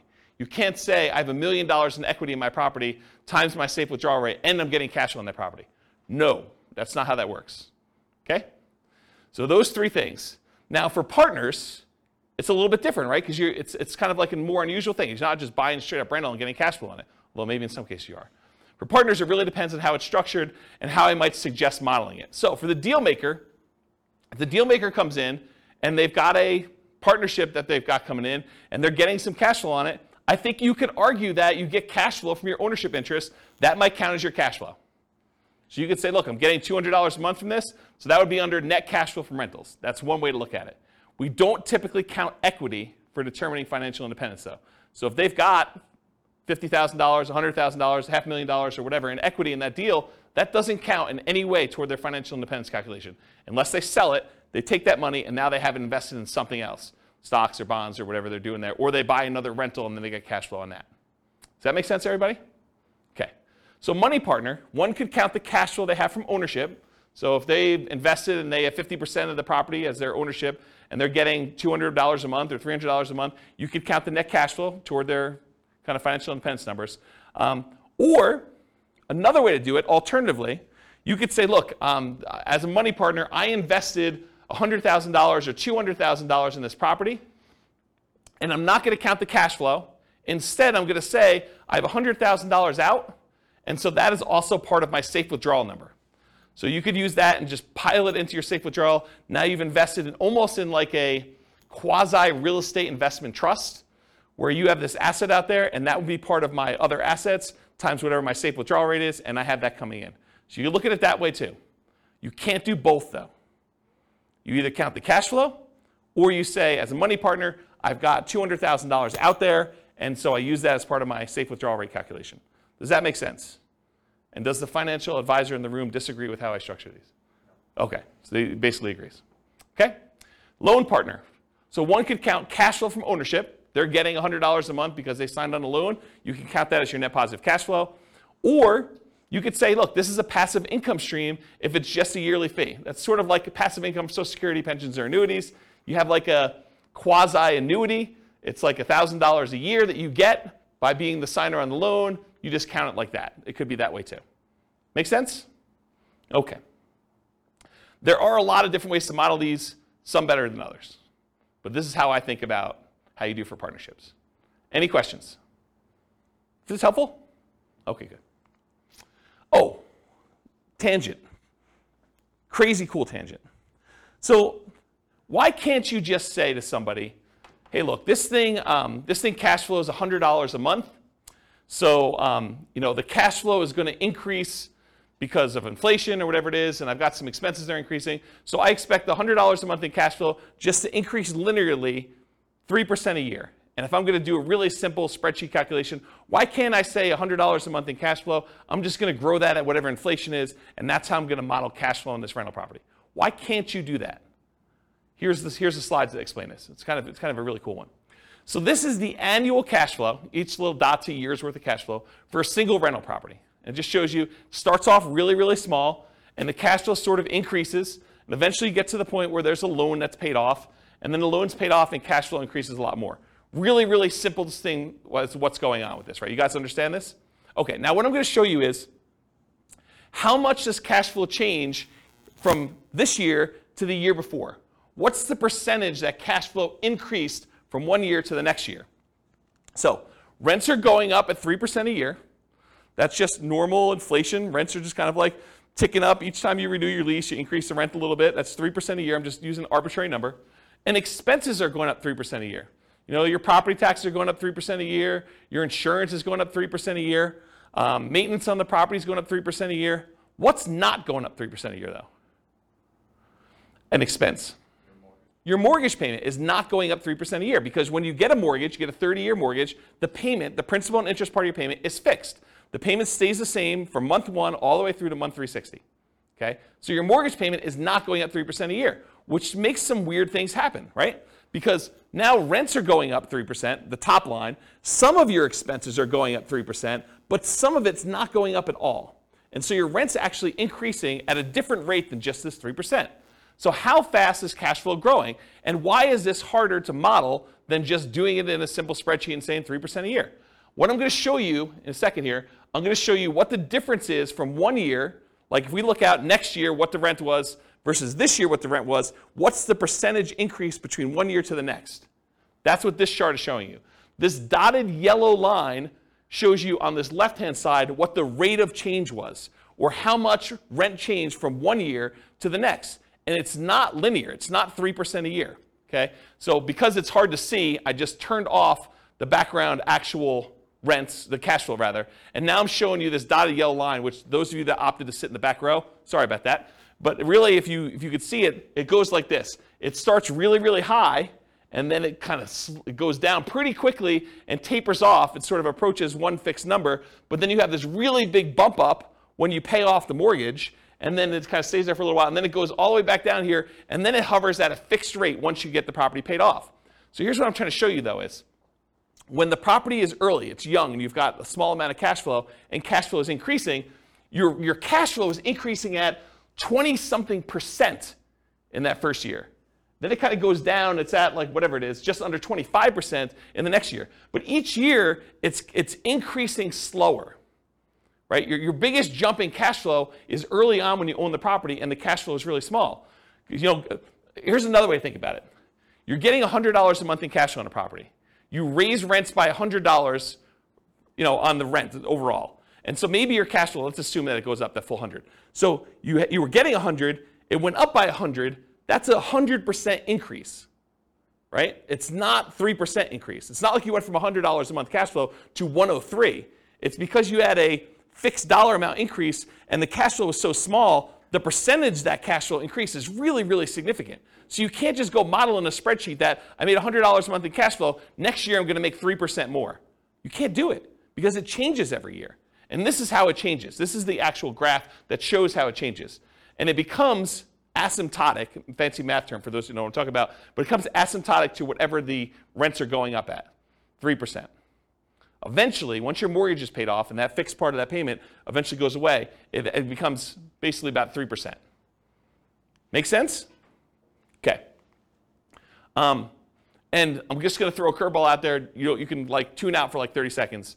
But if we take into account cash flow that includes cash flow from depreciation, the tax benefits, it's a little bit more interesting because when you lose your depreciation benefit after 27.5 years, your cash flow actually goes down for that period of time. Then a couple years later, you pay off the property, it bumps up, but then it kind of hovers around 3% again. And this curve is a little bit more reasonable because you were already making more cash flow because you had cash flow from depreciation added in. Okay? Tune back in. Welcome back, everybody. All right. I gotta take a drink. I noticed my voice has been weird since I had COVID. Anyone else noticing that? My voice is going? No one else? Just me? A little bit? All right, so changeable assumptions. So these are the assumptions I use. They're based on some characters from the Real Estate Financial Planner podcast, Norm and Norma, if you're kind of familiar with them. So these are the assumptions I use, but you can copy these to your own account and change any of the assumptions. So if you're like, James, I wish you did $80,000 a year in income, or I'm not saving $1,000 a month, I'm saving $2,000 a month, but otherwise this is me, or my properties where I live are not $375,000, they're $200,000, or they're $1 million, or whatever they are, you could change all these assumptions. So Norm and Norma, they're married, they're both 21 years old, recently out of college. They graduated, they work in a technology department of a large healthcare business. They have a total of $10,000 saved up between the two of them, not each. They earn $72,000 per year combined, $36,000 each, or $18 per hour times 2,000 hours worked a year is $36,000 per year. Each person combined $72,000 total. They're saving about $1,000 per month before they buy any houses. They're renting right now, and they're able to save $1,000 a month. They're obsessed about achieving financial independence so they can retire early. And these are the same folks that have gone through all the different strategies we've taught. So it's the same assumptions we use for buy and hold, fix and flip, house hacking, creative financing. All of these are the same assumptions so that we can kind of compare them and see how long each strategy takes for them to be financially independent. They want to find their best path to financial independence together. And for them, that means fastest and safest. They're going to look at some risk things.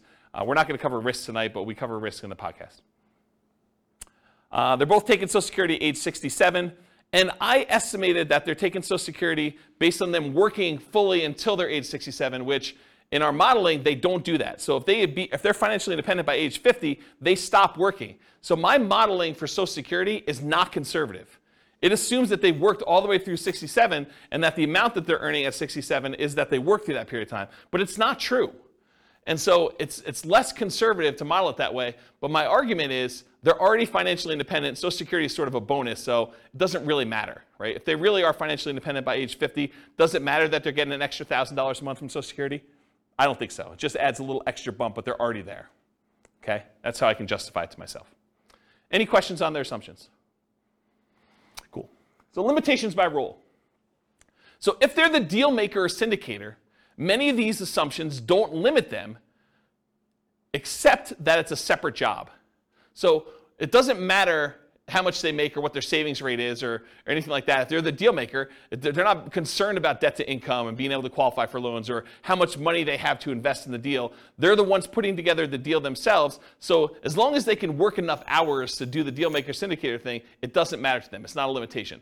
Now, they could invest their own money or credit in other deals. I didn't model it that way, but because they have their full money that they've been saving up and their full credit that they were using, they could go do in parallel buy and hold, house hacking, nomad, creative financing, fix and flips. They could do other stuff in addition to these partnerships. I didn't model it that way. I basically said they're investing in the stock market instead. So they could be doing this in parallel. And if you want to know how that performed, go look at previous classes. Now, if they're the money partner, though, the amount that they have saved invested is the primary limitation. The fact that they're saving $1,000 a month, that's going to limit what they can do. If a deal syndicator needs someone with $50,000 and they only have $20,000 saved up, they can't do the deal unless they become one of two money partners. So it doesn't matter if they can qualify for loans or anything like that. The money that they invest in the partnership likely limits them to being able to do other deals in parallel, though, as well. So because they're putting money into other deals, they're not going to have down payments for doing nomad or buy and hold or house hacking, and not until much later when they have money coming in from those deals. Does that make sense? Okay. And if they're the loan partner, their ability to qualify for loans is the primary limitation. It doesn't matter if they have enough down payments or anything like that, but the loans they do might limit their ability to other investing in parallel. So if they've got 10 loans out in partnerships, they can't do their own buy and hold with 25% down for themselves unless they do weird loans for those. Okay? All right, some more changeable scenario assumptions. I modeled this for 60 years. I assume their effective income tax rate based on the $72,000 that they're earning is 17.85%. I assume 3% inflation. Yeah, I know. This is like a reasonable inflation number, not what we're seeing right now. Mortgage interest rates, same as previous classes. We're using a 4% yearly safe withdrawal rate, and we're saying that once they are earning $5,000 a month as their minimum target monthly income in retirement, and that does adjust up with inflation, but when they achieve that, then they're considered financially independent. So they're making $72,000 a year, which is $6,000 a month, and I'm saying $5,000 a month is their target. Why am I saying $5,000 is their target when they're currently earning $6,000? Anyone know? They're saving $1,000 a month. So in order to be financially independent, they don't need to have that savings amount as well. So this is how much they're living on. Okay? And then ideally, they want to make $10,000 a month. So we do the math for when they earn that as well, but not in this class. All right, so let's go talk about some results, and then I'll get into their partnership stuff. So these are summaries of some of the numbers from previous classes. So the first ones we're going to start with are the buy and hold ones. So they did no real estate at all. They only invested in stocks. It would take them 40.17 years to be financially independent. So 482 months. And the stock market, I think, is growing at 8%. We just assumed 8%. Does that seem reasonable for assumption for stock market? 8%. Is that what you use? We do it based off of a balanced portfolio in all cases, not necessarily just an all-stock portfolio, because like the S&P 500 returns 12%, but that's assuming that U.S. equity markets are going to perform the same way going forward that they always have. Yeah. So we don't have that assumption. So it's like it differs based on what percentage asset allocation they have? Yeah, exactly. Okay. Okay, so it could be whatever, but 8% seems like a reasonable number, somewhere in the ballpark. And no one knows what the future is going to be. I mean, 8% could be really, really high for what actually happens. It could be really, really low for what happens. Who knows? So 40.17 years, that's why we do Monte Carlo modeling in the advanced analysis that we do. This is all static. Whoa, it was really high. 40.17. So here's some other, the buy and hold numbers modeled. I'm not going to go into like ridiculous detail, but this is the one for all stocks. That's 40.17 years. This is if they buy one owner-occupant property to live in, and then they do stocks. That turns out to be 33 years, it's a little bit faster. If they buy 20% down rentals or 25% down rentals or 15% down rentals, they're going to buy 10 of those. It changes the time. 31.42 years for 20% down, 28.67 for 25% down, and 33.5 for 15% down. And then we say, what if they buy an owner-occupant property, but then they buy 15% down rentals or 20% down rentals or 25% down rentals? Those are all the ones where that they buy an owner-occupant property first, and then they buy their rentals. What if they do short-term rentals? Those are a little bit faster, 24.67 years, 23.67 and 24.67, depending on how much they put down. So a little bit faster to do short-term rentals. And then what if they buy an owner-occupant property and then do short-term rentals? Those are a little bit longer. So those would take a little bit longer if they decide to do that. Any questions on these? This is what we covered in the buy and hold class. So if you really want to know a deep dive into this particular slide, that was like 2 hours on buy and hold. Any questions? Cool. What if they do nomad? So the nomad strategy, for those that don't know, you buy a property as an owner-occupant, you move in, and you live there for a year. At the end of the year, when your agreement with the lender is up, because basically when you get the loan for an owner-occupant, you agree to live there for a year. Once that year is up, you can convert the property to a rental and buy another owner-occupant property. So in a lot of cases, the nomads are putting 5% down, moving into a property, living there for a year, getting really good owner-occupant financing rates, putting minimal amount down. They're living in the property for a year. They have PMI, but even with the PMI, the rate's better. So they're living in the property for a year, then they convert it to a rental. They repeat this process until they have the number of rentals that they want, and that's the strategy to do it. So if you imagine for a minute, instead of having to come up with 20% down in order to buy a rental property, you could buy 4 with 5% down with the same amount of down payment. So you basically acquire 8 rental properties with down payments for 2. Think about it that way, okay? So when they do the nomad strategy, they buy with 10 properties with 5% down. It's 26.5 years. If they buy 10 fixer-upper nomads, properties that need a little bit of work, it's 19.58 years. They buy 10 nomad properties where they have their kids move in on their behalf because they don't want to move into a property every year, but they've got college-age kids. And so basically when their kids go to college, they co-sign a loan for their kids in college where they're buying it together. The kid lives in the property for the year, and then at the end of the year, they move into the next property. So while they're at university, them and their parents acquire 4 nomad properties that way. They got 2 kids, that gets them 8. So they can kind of do this as nomad by proxy. Yeah, Ben? Just a question on the fixer-upper nomad. Yep. What's the discount rate you use? Yeah, I knew you were going to ask me something like that. The fixer-upper nomad class, I went into the details, but I don't remember. And it's hard for me to keep track of all these numbers because not only am I doing prep for these classes, I'm doing like individual podcasts and stuff for myself, and so I don't remember. Maybe 10%? I don't remember. But it was like a number where they got a big discount, but then they also had to come up with the money to do the fix-up themselves. So it was like a weird net discount, but I don't remember what the exact was. But it wasn't crazy. It wasn't like a really ridiculously aggressive assumption. I remember thinking this seems really reasonable. Partially because it needed to be a property that was in good enough condition where they could move in and get the regular financing. Yeah. But go watch that class. Yeah. It's on the podcast. So we did that. We did nomad with short-term rentals. So they basically move into a property, live there for a year, and then when they move out, they do short-term rentals with it instead of doing long-term leases. And that takes 12.67 years. If they do house hacking, so they move into a property and they get a roommate while they're living there, or they get 2 roommates, or they get 3 roommates, or they get 4 roommates, or they buy a duplex of some sort and they kind of do that, or a triplex or a fourplex. And so we've got all the different house hacking variations there, ranging from 21.83 years to 16.67. Or if they do nomad with lease options, or if you're a real estate agent, the ultimate real estate agent retirement plan of doing nomad and moving into properties and getting a rebate on your down payment because you got paid a commission when you move in. So there's like a strategy for doing nomad where you have a real estate license and you could really minimize how much you need in order to do that strategy. So we cover that in there too, but here's the nomad stuff summarized. Okay? Here's house hacking summarized. I'm not going to go into all these, but it's all different variations of house hacking. Buying a property with 1 roommate or 2 roommates or 3 roommates or 4 roommates and different down payments, 20% down, or I think we did all 5% down. So I don't remember what we did here, but all the numbers are there. Go listen to the house hacking class for details. This is the BRRRR class, buying a property, rehabbing the property, renting the property out, and then refinancing to try to pull out either all your money or as much of your money as you can, leaving minimal in the deal. That's what the BRRRR strategy is about, and then you can use that money again to go buy the next one. So buying a BRRRR with 10% down, leaving 10% in the deal, BRRRR with 5% down, leaving 5% in the deal, and then BRRRR where you're able to get nothing down. So the nothing down one's 14.67 years.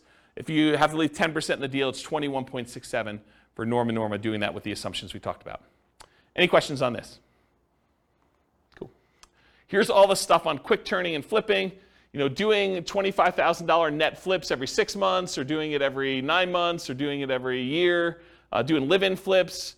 I went through a whole bunch of variations on is it better to do a live-in flip and flip as quickly as you can, do a live-in flip and wait at least 1 year so that you get long-term capital gains on the things you're doing, or doing a live-in flip where you stay there for 2 years and you don't have to pay any long-term capital gains at all because you have the exemption. What's the exemption called when you live in a house for 2 years? You know what the name of that is? I don't know. But if you live in a house 2 out of the last 5 years and you don't have to pay any capital gains up to certain limitations, it's pretty big limitations though, on a property. So we did all the variations on that and looked at the time for how long it took there to do that.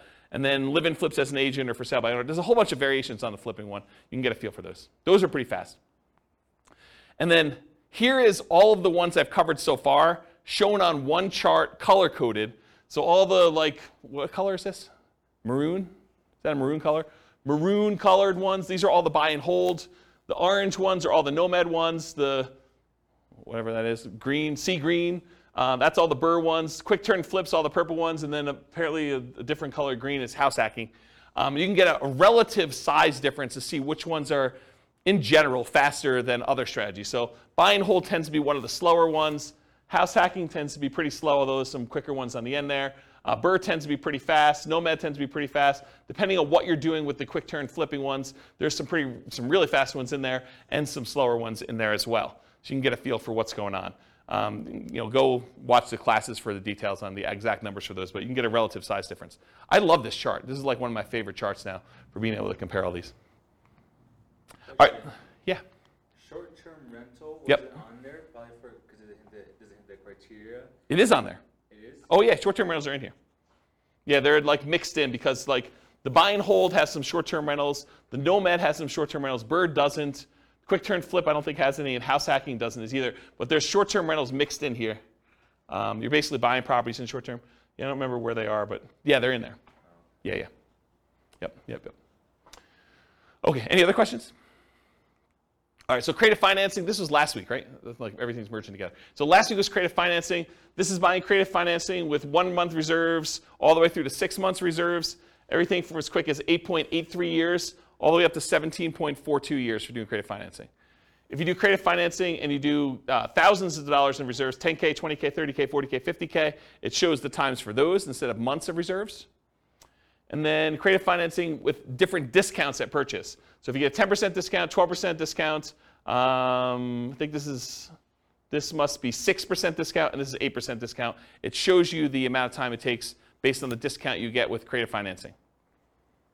And then by holding period, by how long you're buying for. So this is if you're buying for, I think, 10 years, this is for 15 years, and this is for 5 years. So this is how long you're doing creative financing deals before you stop. And it ranges everything from 12.67 years all the way up to 34.83, depending on how long you do it for. And then I added in the creative financing ones all right here in red. So it's the same stuff we had before, I just added this one in there so you can get a comparison size-wise. Creative financing is really fast. It's also a very active strategy. So you can kind of get a feel for that. Any questions on this? Sweet. All right, so deal maker modeling assumptions. So now we're doing the deal maker syndicator person. I assume that the deal maker was able to negotiate 25% of the deal, 25% of the cash flow, 25% of the equity as their payment for doing the deal. So Bill, to answer your question as to what I think is reasonable, pulled it out of the air. 25% for the deal maker syndicator for doing all that work. Okay. There's some I don't know, almost like proxies for what's going on there. Like property management's 10% of gross rents. So you can figure out what that is as a percentage of real cash flow and what that is as a percentage of equity at the end. And you can kind of get just a corollary for just property management as that there. But then there's other stuff you're doing as well, like managing the partnership and acquiring the deal. And so, I don't know, you could sort of do that. But anyway, 25% of the deal, 25% of cash flow and equity. They're acquiring the deal. They're doing property management. They're also managing the partnership. They're disposing of the deal, although it's not modeled, because I assume that they hold it forever. And none of their own money is in the deal. Instead, they're investing their money in stocks at 8% per year instead. And they're not limited by debt to income or money. They don't need to have debt to income because they're not qualified for loans. They don't need to have any money because they're using a money partner to do these. 25% of the deal. How long does it take?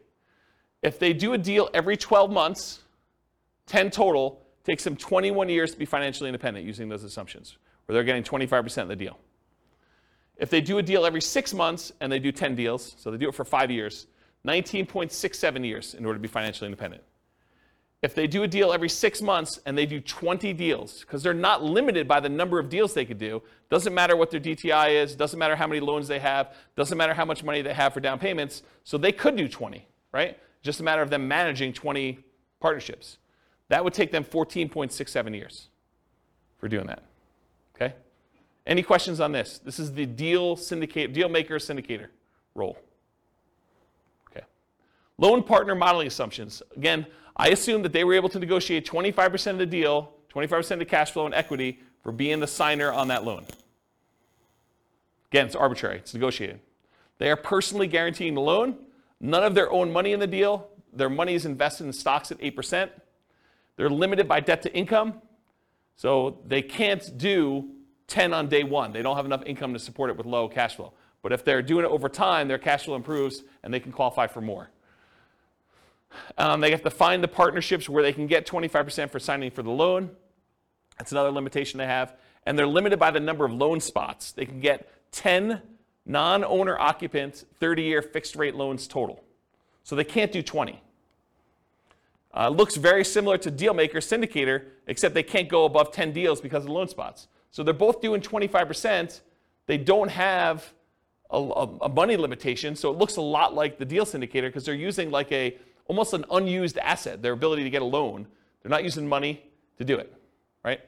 So I added these two on the bottom, but it looks exactly like if they did 10, just like the deal syndicator, the Dealmaker syndicator, 21 years for both of those. And if they do a deal every 6 months, they do 10 total, it's 19.67. They can't do the 20 though. They can't get 20, 30-year fixed rate financing loans. So that's why there's not a third one here. Any questions on that? Covered Dealmaker syndicator, I've covered loan partner. Okay. Money partner, modeling assumptions. They own 50% of the deal. 50% of the cash flow and equity in the property. They're putting up all the cash required to do the deal, 25% down, closing costs, reserves, etc. It's a passive investment for them. Only their money's in the deal. They're not doing any work or signing for the loan. They're limited by the money and finding the partnerships where they can get 50% by putting up the money. We modeled this 2 different ways. And of all the ones, I think this is the worst modeled, in my opinion, which I can go into detail some other time.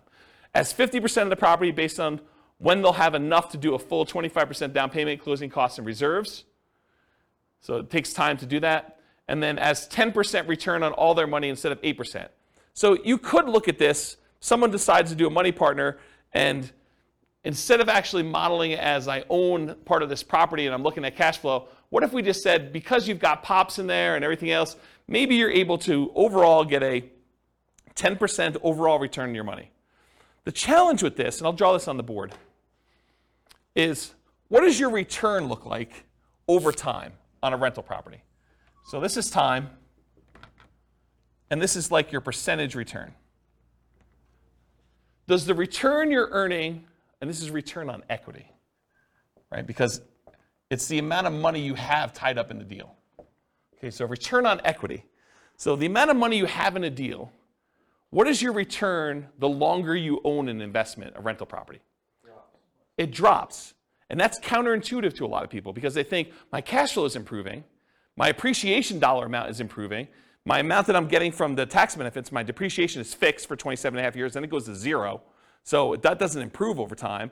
And the amount I'm paying down the debt, well, that increases a little bit. It's increasing, but it's really increasing at a relatively slow rate, and it goes to 0 after the loan's paid off. So you'd think to yourself, hey, appreciation's going up, cash flow's going up, debt pay down's going up a little bit until it goes to 0, and depreciation's fixed. You would think that your return is going up over time, but it's not. The dollar amount you're making on the investment is going up, but the amount you have in equity is also growing. And the amount you have in equity is growing faster than the amount of your return is growing. So what tends to happen to your return over time is it tends to go down, and then it becomes asymptotic to what numbers? Anyone know? Anyone know what this number is right here, like at the low? Once a loan is paid off and once depreciation has gone away, what does it actually equal? It equals cap rate plus your raw appreciation rate. So it's whatever the cap rate is in the property, which is your return and cash flow of a property that doesn't have a loan, plus whatever your raw appreciation number is. So if properties are going up 3% a year and your cap rate's 5%, this is 8%. So your return approaches whatever your cap rate plus your appreciation number is at the bottom here, and it starts off really high. Your return on the equity you have starts off at the highest it is, and then your return goes down over time. So the longer you hold your investment, the lower the return you're getting on that investment is. It's counterintuitive to a lot of people, which is why some people will argue that whenever your overall return on equity drops below a certain threshold, some people might use 10% as an arbitrary threshold, they will either do a cash out refinance to raise up their rate again, minimize the amount they have back in the deal, or they'll sell the property and re-leverage up. Does that make sense? So you could go and say, as a strategy, hey, whenever my return on equity drops below X, then go ahead and sell the property, redeploy it as 2 different down payments or 3 different down payments or however many you can do with how much is in there, and then reboost the return you're getting on the assets you have. Does that make sense, everybody? Okay. Any questions on this? Pretty cool, right? So I was telling you this because when I kind of bumped their return up to 10%, you're like, why'd you use 10%? Well, because I think rental properties, especially leveraged rental properties, can beat a 8% return, right? Typically. Although in this case they only own half, but it could beat a 8% return from the stock market, in most cases leveraged. But over time though, this goes pretty low. You know, if you really only have 5% cap rate properties and a 3% appreciation rate, it really literally is going to 8%. And if you're a money partner and you own half of this property, you're getting 4 on your money. So you'll probably want to get out of this deal at some point or refinance out and have less in the deal so that your return on the money you have invested is higher. So I used 10 because I picked it. I went and I actually looked at the average for the first, I think, 10 years, and it was higher than that, but not much. But you can go look at those numbers on there. Okay? So I'm going to model it 2 ways. I'm going to model it where they own 50% of the rental, but they put down the whole down payment. I'm going to model it where they put 10% return on all their money. So instead of the stock market money that they were earning 8%, I'm just going to say it's earning 10. And we'll look at the difference between those two. So these are the two. If they own 50% of the properties, it takes 46.8 years, 46.08 years. If they get 10% return on their money instead of 8%, it's 33.17 years. So pretty slow compared to the other strategies. Okay? Any questions on Money Partner? So I just added in the partnerships over here so you could see relative sizes, sort of in the middle. I mean, it's not like, creative financing low or, even some of the flip type low, but, it's on par with a lot of the nomad strategies. A little faster, a little slower, depending on which one you're comparing it to.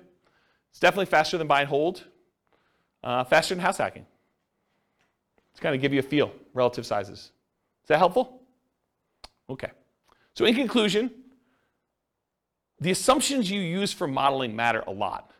If we change what you're doing as your role as a partner, if we change the number or frequency that you buy, if we go from buying 10 to 20 or buying only 5, or the size of the deal that you do, how big of a discount you get if you're getting discount on deals, or what your profit is on a deal, or what your cash flow is on a deal, what the market conditions are, what we use for appreciation rate or rent appreciation rate, or the price of the properties even, interest rates, we get lower interest rate, higher interest rate, rents on the property, vacancy, maintenance, property management, taxes, insurance.